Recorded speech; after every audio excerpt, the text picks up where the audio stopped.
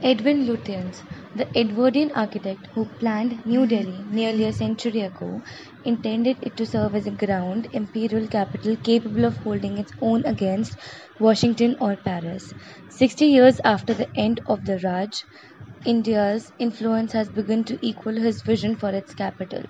Yet, Lutyens' cityscape is in danger of being obliterated by commercial development and the pressures of accommodating a population that has swelled to well over 13 million from fewer than 9 lakhs in his time. Now, a group of prominent Indian architects has advanced a plan to save Lutyens' New Delhi. The proposal has cheered some Lutyens enthusiasts, but it is already drowning for fire. Some questions whether it does enough to protect this master planner's legacy.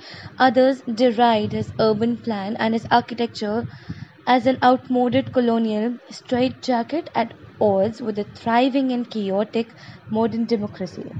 Working from 1912 to 1931, Lutyens forged a new style of architecture for the city, combining the neoclassical with accents borrowed from India's Mughal and Buddhist past. Along the city's axis, he set out a vast rectangular mall surrounded by government offices and crowned at its far end by an imposing palace for the viceroy.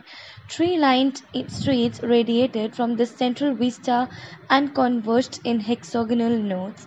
Dotting the boulevards were white bungalows with colonnades, verandas and spacious gardens for colonial administrators.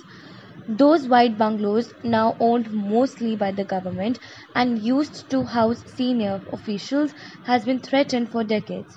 Successive Indian administrations viewed them as an unwelcome reminder of the yoke of imperialism and an anti-egalitarian embarrassment in a country mindful of the yawning gap between the rich and poor.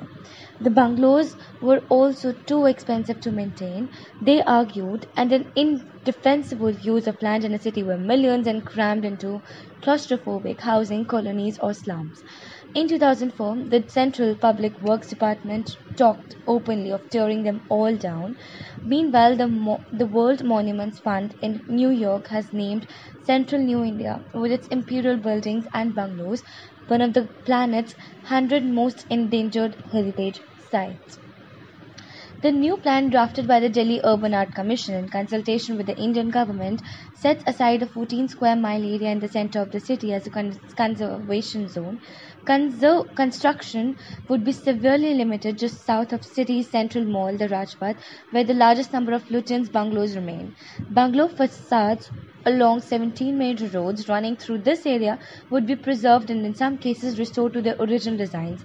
The low red brick boundary walls and white gates that once surrounded each bungalow, replaced in many cases by high fencing and even guard towers, would have been to be reinstated.